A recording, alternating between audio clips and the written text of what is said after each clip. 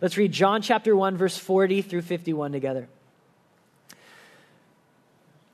One of the two who heard John speak and followed Jesus was Andrew, Simon Peter's brother. He, that's Andrew, first found his own brother, Simon, and said to him, "We have found the Messiah," which means Christ. He brought him to Jesus. Jesus looked at him and said, "You are Simon, the son of John. You shall be called Cephas," which means Peter. The next day, Jesus decided to go to Galilee, and he found Philip and said to him, "Follow me." Now, Philip was from Bethsaida, the city of Andrew and Peter. And Philip found Nathanael and said to him, "We have found him of whom Moses in the law and also the prophets wrote, Jesus of Nazareth, the son of Joseph." Nathanael said to him, "Can anything good come out of Nazareth?" Philip said to him, "Come and see." Jesus saw Nathanael coming toward him and said of him, "Behold, an Israelite indeed, in whom there is no deceit." Nathanael said to him, "How do you know me?" Jesus answered him, "Before Philip called you, when you were under the fig tree, I saw you."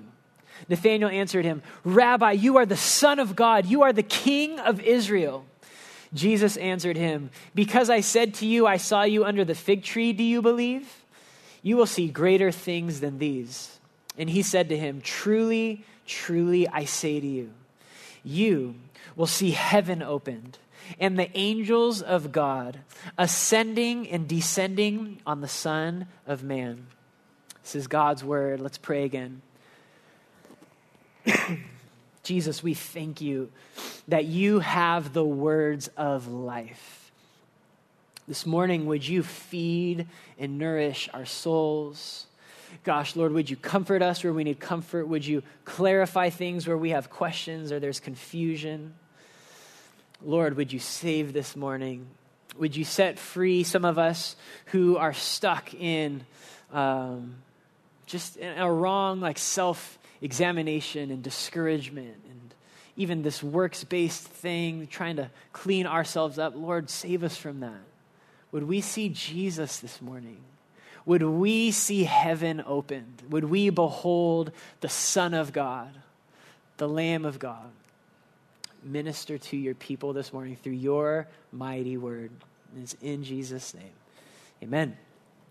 Amen. So again, as we began last week, we're seeing essential qualities of the church of Jesus Christ. Definitely listen to last week. There was 4, and we have another 3 this morning. And just as a reminder, as our church is in a season of transition, as our 3 elders are praying about, okay, what does the Lord have for us moving forward? We said this last week. It's just such good news to know that the essentials have already been given to us in God's word. What is a church, and what's a church to be about, and what's the vision and the mission and the structure? God has already given us that in his word. And so this morning, we're going to see 3 essential things that are for us this morning as a church. They're for any true, faithful church of Jesus. And the first essential quality is this: a church of Jesus will have an inability to keep Jesus to itself. An inability to keep Jesus to oneself. A true church who has met with Jesus and has seen Jesus and has spent time with Jesus can't just meet every single Sunday, be like, "Oh, Jesus, you're good, we love you," and then just go for 6 days and never speak about Jesus and never share with Jesus, and it never comes out of us, and then we just do that week to week to week. That is not what a living church does. That is not what someone who is spending time with Jesus can do. We see it first in verses 40 through 41.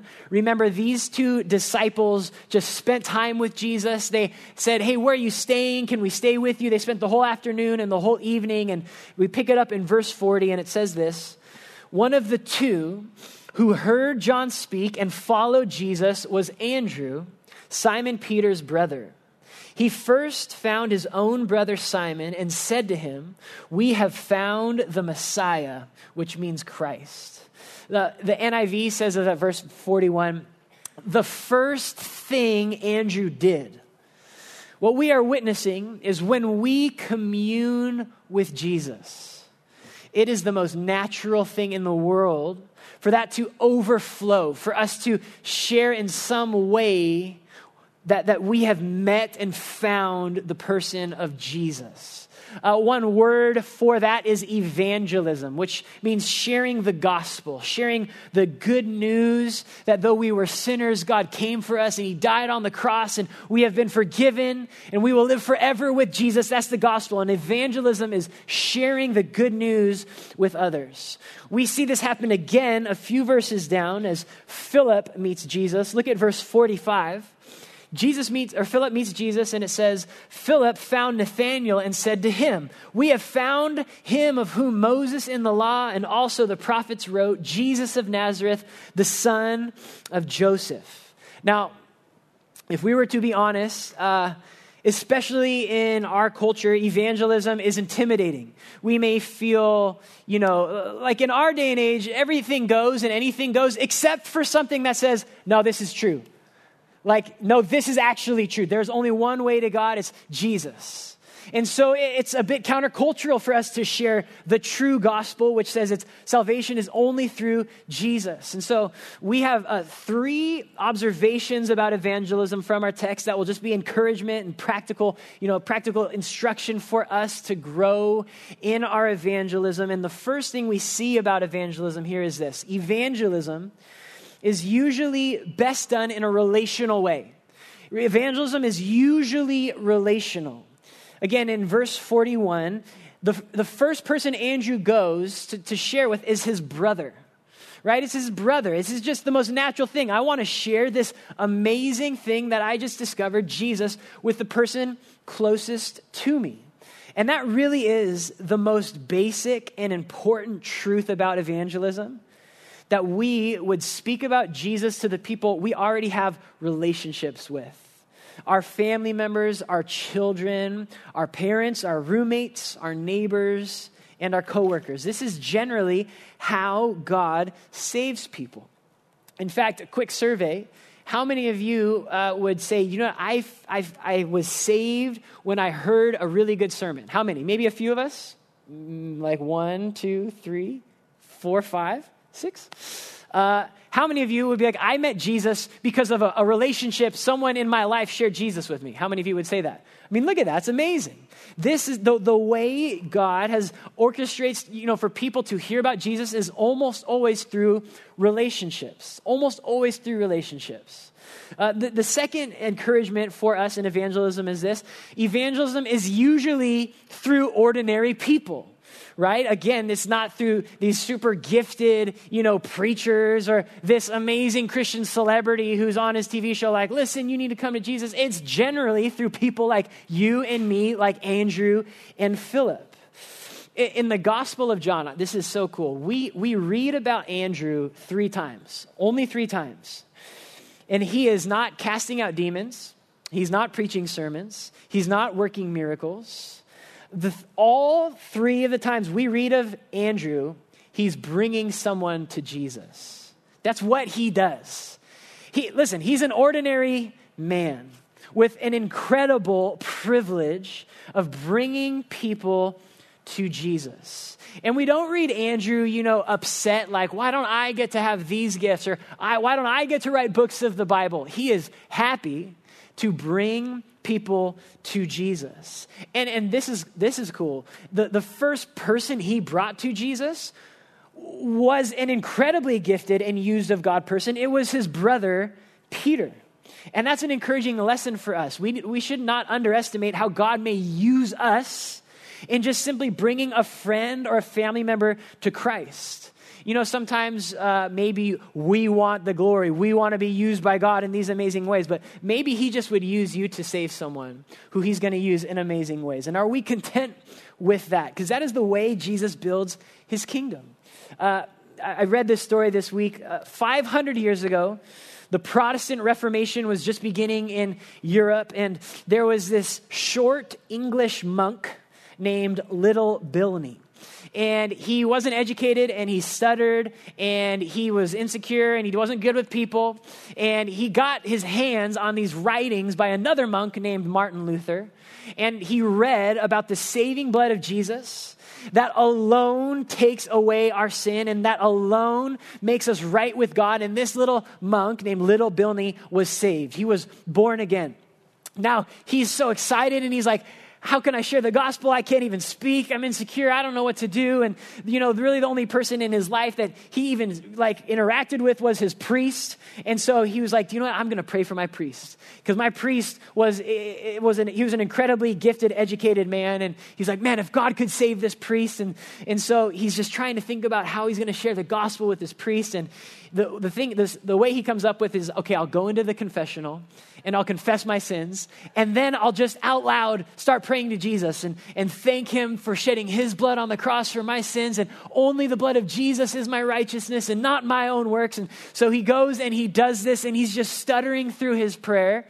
And God opens the eyes of this priest and he is saved. And this priest was named Hugh Latimer, and he became one of the foremost leaders in England in the Protestant Reformation. And it was him and another minister, as they were just preaching the gospel. They were arrested under, you maybe heard of the Queen Bloody Mary. This was a Catholic queen, and she arrested all of these different priests and people who were preaching the gospel. And she condemned this man and another minister to be publicly burned at the stake. And so God used this priest in so many ways, and he's standing there next to his friend tied up to wooden stakes, and as the fires are being lit, he famously said, these words are now famous, he said to his other minister, Nicholas Ridley, he said this, "Play the man, Master Ridley. We shall this day light such a candle by God's grace in England as I trust shall never be put out." And God used this ministry and him literally being burnt alive to just spread the good news of Jesus. And that happened through an ordinary man who was just praying for his priest. We see the same pattern in Andrew. He was just happy to bring his brother to Jesus. And little did he know how Jesus would radically use Peter to lead the early church. Another thing that comes up in evangelism is, well, what if I'm not like a Bible expert, or like I don't, know how to answer all the questions, or what if they ask me something that I don't know, and then I just ruin the gospel, right? We see another ordinary man in Philip. He goes and he tells Nathanael, "Hey, we found Jesus." And commentators comically point out that he's actually wrong in a couple important details about Jesus. He says Jesus was the son of Joseph, and he says Jesus was from Nazareth, which we know he wasn't born from Joseph, and he was from Bethlehem. And so Nathanael has these questions, and he's like, what? What do you mean? Like, I thought the Messiah is from Bethlehem. What do you mean from Nazareth? And so Philip just stumbles along, and then Nathanael asks him questions, and you know what Philip's response is? He's like, I don't know, just come and see. That's what he does. I can't answer your questions. I just met him. Just come and see. And God uses that humble, even wrong, imperfect evangelism to save another apostle. Another pastor commentator wrote this of Philip's imperfect evangelism. This is so good. "Would it not be better to stammer ridiculously like Philip and to hold by the true Christ than by eloquent, ingenious language and introduce a false one?" As long as we know Jesus and have been saved by Jesus, he can use us. And if all we can say is, "Hey, you need Jesus, come to church with me. That's all I got for you." He can use us. He doesn't need us to be well-trained and well-educated. Evangelism is generally through ordinary people such as you and me. The third thing that we get encouragement in evangelism is this: evangelism is not a formula. Even in chapter 1, we see disciples made through the preaching of John the Baptist. We see it made through the evangelism of a brother to a brother, a friend to a friend. And we even see Jesus directly going to an unbeliever and saving him. And it's just important to know that God saves people through all kinds of means. It's important that we don't compare ourselves to that evangelist or the way that person got saved. If we could have the time to share testimonies, they would be so different. God saves us in many different ways, but always through the person of Jesus. And what matters most is that we have come to know Jesus and love Jesus and spend time with Jesus and just simply bring people to him, simply speak to others of Jesus. And so the church is always marked by this evangelism, this organic, I just have to let people know about Jesus. The next essential quality of the church is this: genuine transformation. Genuine transformation. Nicknames are usually given because of like an inside joke, right? Or like a past memory, like this funny thing happened and then a nickname comes from it. What we actually see Jesus do here to Peter is quite the opposite. Look at verse 42 and Jesus' interaction with Peter. It says, Andrew, he brought him to Jesus, and Jesus looked at him and said, "You are Simon the son of John, but you shall be called Cephas," which means Peter. Now that word Peter means rock. Okay, now listen, if you've ever read anything about Peter, you know that is like the most comically opposite name you could have given him. He is unsteady, unstable, impulsive. He denies Jesus in the most essential moment where Jesus needed a friend. Simon was not a rock. He was not a rock. And yet he meets Jesus. And Jesus says, "I'm going to make you into a rock. I'm going to name you right now. You shall be a rock." This will happen. And through his relationship with Jesus and the years he spends with Jesus, Simon Peter is genuinely transformed into a man who would be used as a rock, as a foundation stone in the church of Jesus Christ. Jesus' church is always full of Peters in process. People like you and me who still struggle between our old identities and our old temptations and the new person Jesus is transforming us to be. Jesus never starts with someone who has their act together. He's not like it was in junior high when teams are being picked, right? And you're standing there and he's like, "I think I want that person because, they're really gifted." No, he picks people like Simon and then he makes them into rocks. That is the story of every true Christian. And there's two ways we see transformation happening in these verses here. And the first way we see Jesus transforming his disciples is his command to follow him. This is really important. Jesus transforms us as we follow him. Look at verse 37. The two disciples heard him say this, and they followed Jesus. Again, in verse 43, the next day, Jesus decided to go to Galilee. He found Philip and said to him, "Follow me." Now, the German pastor Dietrich Bonhoeffer, you maybe heard him say this before. He says, when Christ calls a man, he bids him come and die. Every person in every culture who decides to follow Jesus will be called to change, to give up sin, to obey Jesus rather than their natural desires and wishes. Listen, to follow Jesus is not to say, "Hey, Jesus, come on, follow me. Come on, let's go. Just come with me, just bless, the things that I'm doing. Just come follow me, Jesus." No, to follow Jesus is to die to yourself, to leave your old life, your old loves, to go where he goes and to do what he says to do. For Bonhoeffer in World War II in Nazi Germany, it cost him his life. For Christians in the Middle East, it may mean isolation from their family and even death. For Christians in Africa, it means you don't call the witch doctor when your child is sick. For Christians in China right now, it has meant I'm going to worship the true God even if they take away our church building, even if they demolish it with us inside it. And this sounds rather extreme, right, to the American ear. Like, wow, that's kind of extreme. Like, I believe in Jesus, right? Like, no, even Americans must die to themselves to follow Jesus. We do not remain consumers where we pick and choose the church that we like best at the moment. We don't listen, following Jesus isn't picking and choosing the teachers that will tell us what we want to hear. That's not following Jesus. That's following your heart.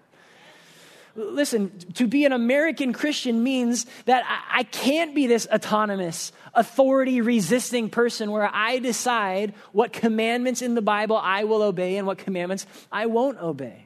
We follow Jesus, and what he says actually goes. If you aren't doing that, you're not following Jesus. You're not following the real, true Jesus of the Bible. Every follower of Jesus is called to pick up their cross and follow him and obey him, to be conformed to Christ, not to our culture and not to our desires. And so that's the first way we see Jesus transform his church. But may I say even more significant, we cannot forget the fact that it is God himself who transforms us. The power of genuine change does not lie with you and your willpower and your obedience, but with his Spirit and with his life-changing word. You must be born again. You must have a new heart that has new desires, that genuinely longs to be with Jesus and genuinely loves to hear the commandments, even the hard ones.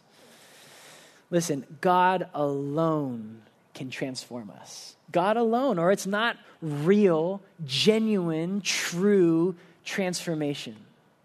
And so we see, even as Jesus tells Peter, he doesn't say, you may be called Peter if you do a good job. He says, you shall be called Peter. I'm going to make you into a rock. God says the same thing to every person who comes to him. We will be transformed. Look at one way Paul says it in Ephesians chapter 2, verse 10.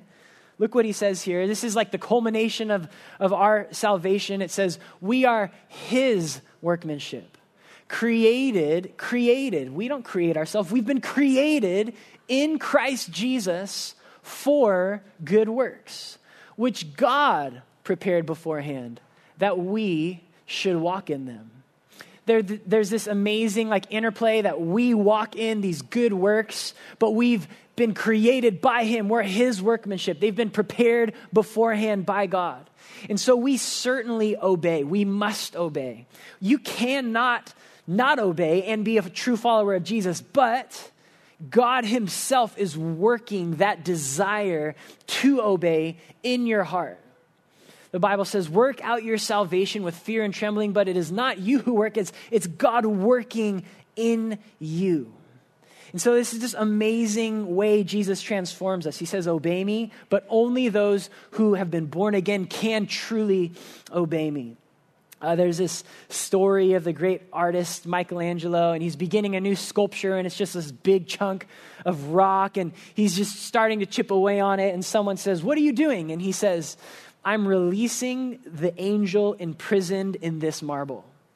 It's important we remember, we aren't the ones chiseling away on our own spiritual life.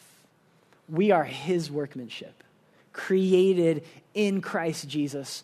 And we will certainly begin to bear fruit and have good works, and we'll walk in those things. But underneath this change is a supernatural work of God. And if you have come to Jesus, rest assured, he will transform you.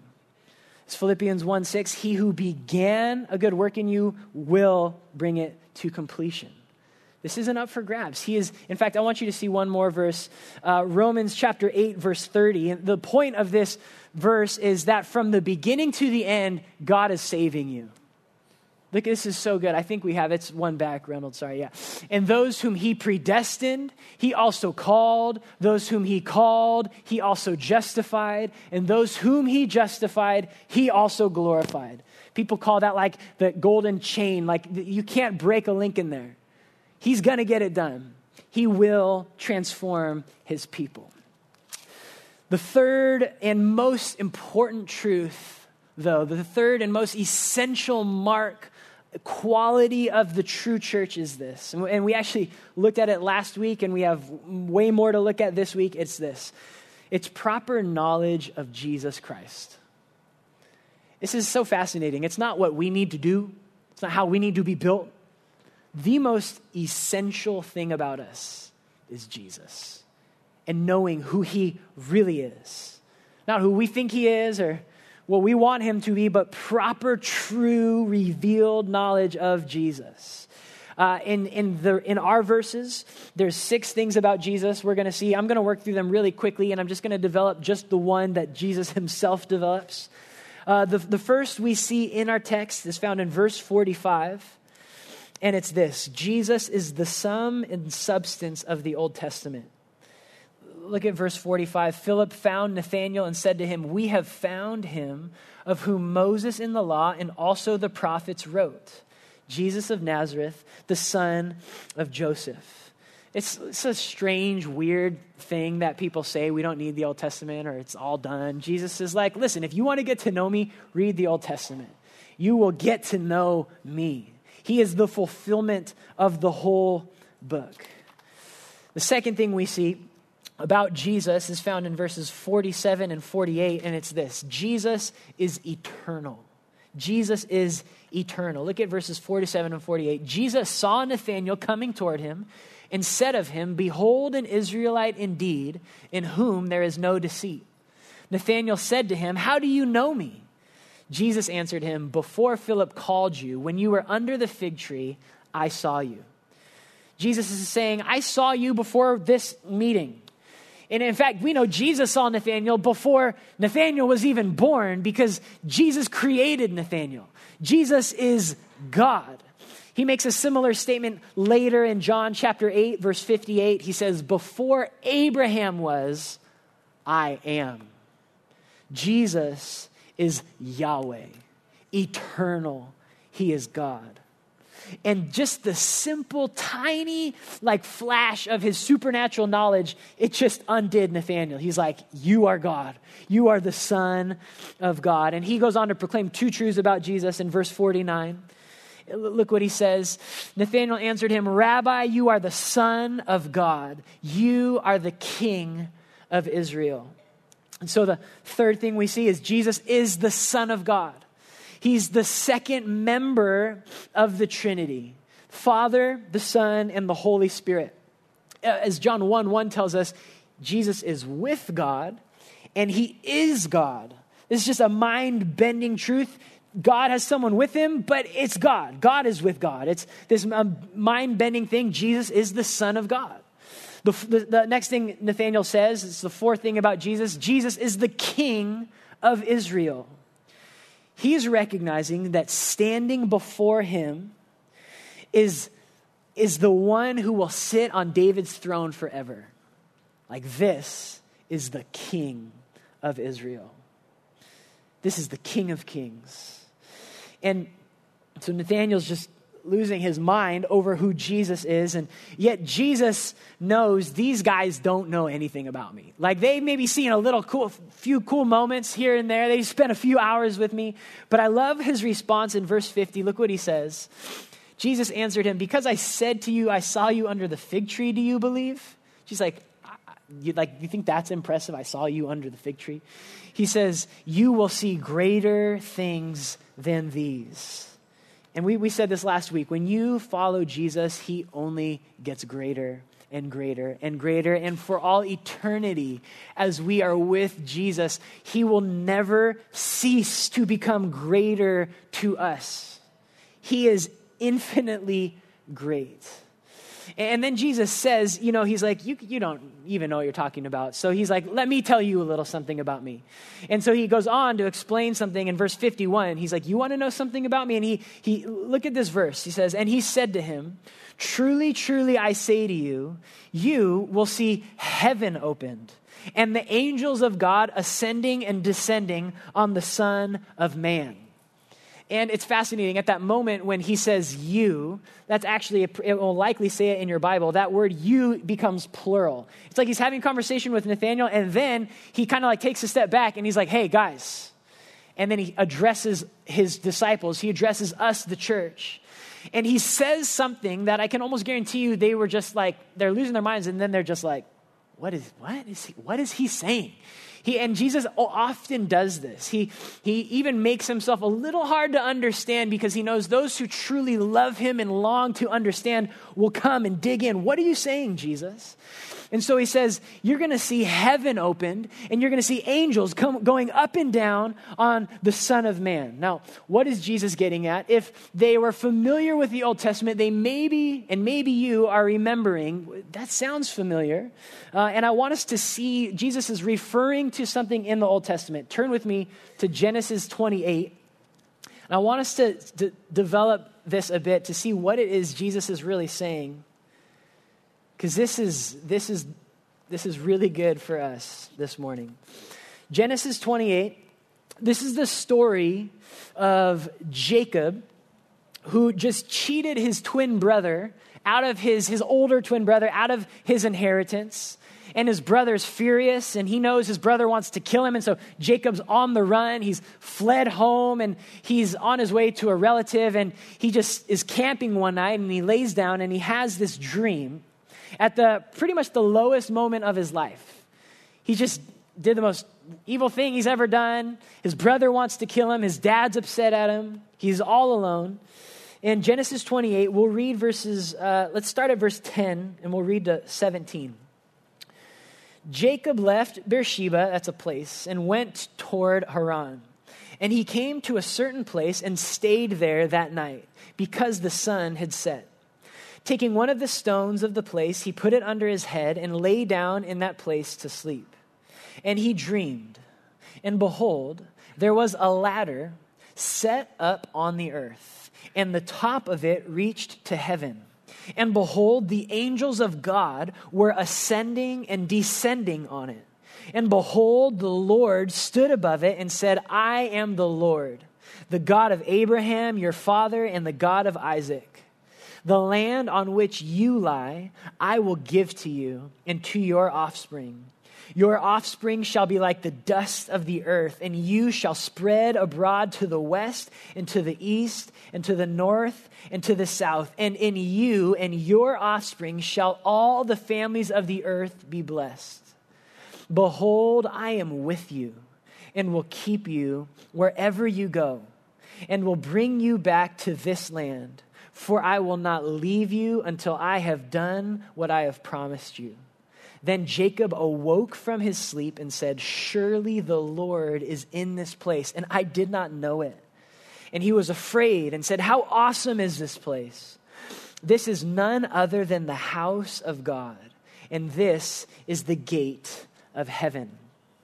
Now in Jacob's day, there were these, that word ladder could also mean staircase because you couldn't quite translate it right. And in Jacob's day, temples often had a staircase like built into them. You can picture like an ancient temple. They would have these staircases. Often towers, for example, the Tower of Babel had like a staircase around it going up to heaven. And if you remember what the people of Babel said, they said, let us build for ourselves a tower with its top in the heavens. This is profound because people have always sought to reach heaven by our own strength and our own goodness and our own achievements and our own ingenuity. Let us make a name for ourselves. This is a picture of worshiping oneself. Through my effort, I will reach to heaven. And listen, this thought is around today. not just in every other religion. Listen, this thought sneaks into the church as if spiritual growth is going from one stair of maturity to the next. And the higher you climb and the more you sacrifice and the more you fast and the more you give your money away, your time away, you're going up this ladder and God is getting more proud of you. And now you can look at yourself and think, how I've grown, how I've reached myself up into the heavens. It's important to know that this issue, this idea, is actually what sparked the Protestant Reformation. That the Roman Catholic Church, which has not changed what it teaches, says, do you know what? Jesus is like the ladder. And he'll provide a way for you to climb your way up to heaven. He's the new ladder. And you know, you just do this, and you just do that, and you pay a little money here, you put a little money there, and you go visit this place, and you go, there were even stairs in Rome that if you walked up on your knees, you would get righteousness credited to your account. This idea is still around, even in the minds and hearts of Christians. Spiritual growth is me climbing Jesus, working harder. And is that what Jesus is saying? I'm the new ladder, so get to work. Start climbing, start trying. Is that what he's saying here? No, there's two clues in the text. That's the old view, but there's something different about this ladder. And I want us to notice two things in the text, and I want you to see it for yourself. So go back to John 1. There's two clues here that we can understand. What is Jesus saying about himself? The first clue he gives us is this. He says in verse 51, truly, truly, I say to you, you will see heaven opened. You will see heaven opened. Now, throughout the Bible, that is an expression of God's favor. Heaven opened. We see it in Jacob's story. It says, the heavens were opened. And what happened when the heavens were opened? God promised to bless Jacob and to fulfill the promise he made to Abraham and to Isaac. And was this because Jacob had done such a good job and was such a righteous man that now he was receiving this blessing? No, it was at the moment of his utter worst sin and rebellion that heaven opened and he received grace. We see again the phrase, the heavens were opened, when Jesus is baptized. Remember that? Jesus gets baptized and it says the heavens were opened and the Spirit descended on him like a dove. And then it says the Father blesses him and says, this is my beloved Son with whom I am well pleased. Last, we see it when Stephen, the first Christian martyr, is being killed in Acts chapter 7. And it says he saw heaven opened and he saw Jesus standing at the right hand of the Father. You see, Jesus is telling us that through him, God the Father is pronouncing a blessing of grace on people. And the second clue is this. Who is it that climbs the ladder? Does Jesus say you will see heaven open and there will be this ladder and now you can climb your way to heaven? No, it says the angels are ascending and descending. What it's saying is heaven itself is ascending and descending. Heaven is opened and heaven has come down. That is the gospel. The gospel is not, Jesus has provided an opportunity for you to work hard and climb to heaven. If you could hear anything this morning, hear this. The gospel is we are sinners like Jacob who deserve God's wrath.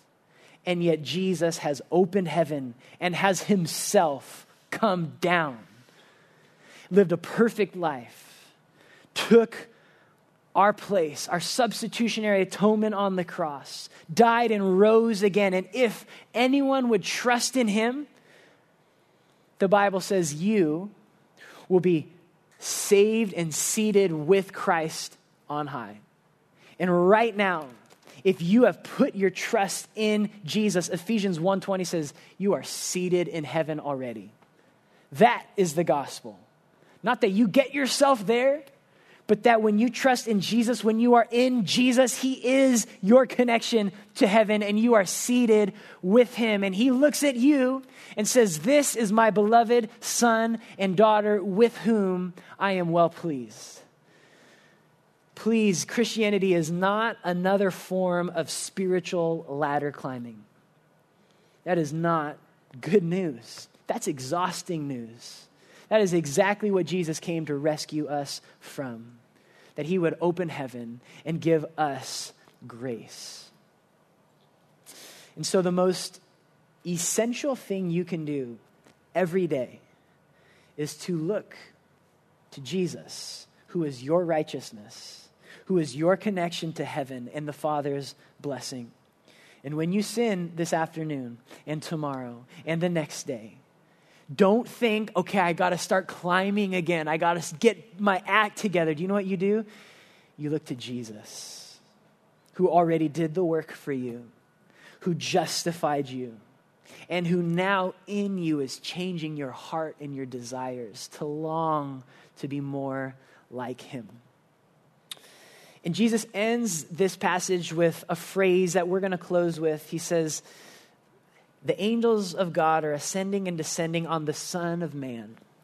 And I want us to close our time together. I just want to read a passage that Jesus is referring to out of Daniel chapter 7. So I'm going to find that. Daniel 7, verse 9. This is the last truth Jesus reveals about himself. We'll read this, and then we will worship. The last thing to know is Jesus is the Son of Man, and this comes from Daniel 7. We'll read from verse 9 to 14. Daniel saw this vision, and he says, as I looked, thrones were placed, and the Ancient of Days took his seat.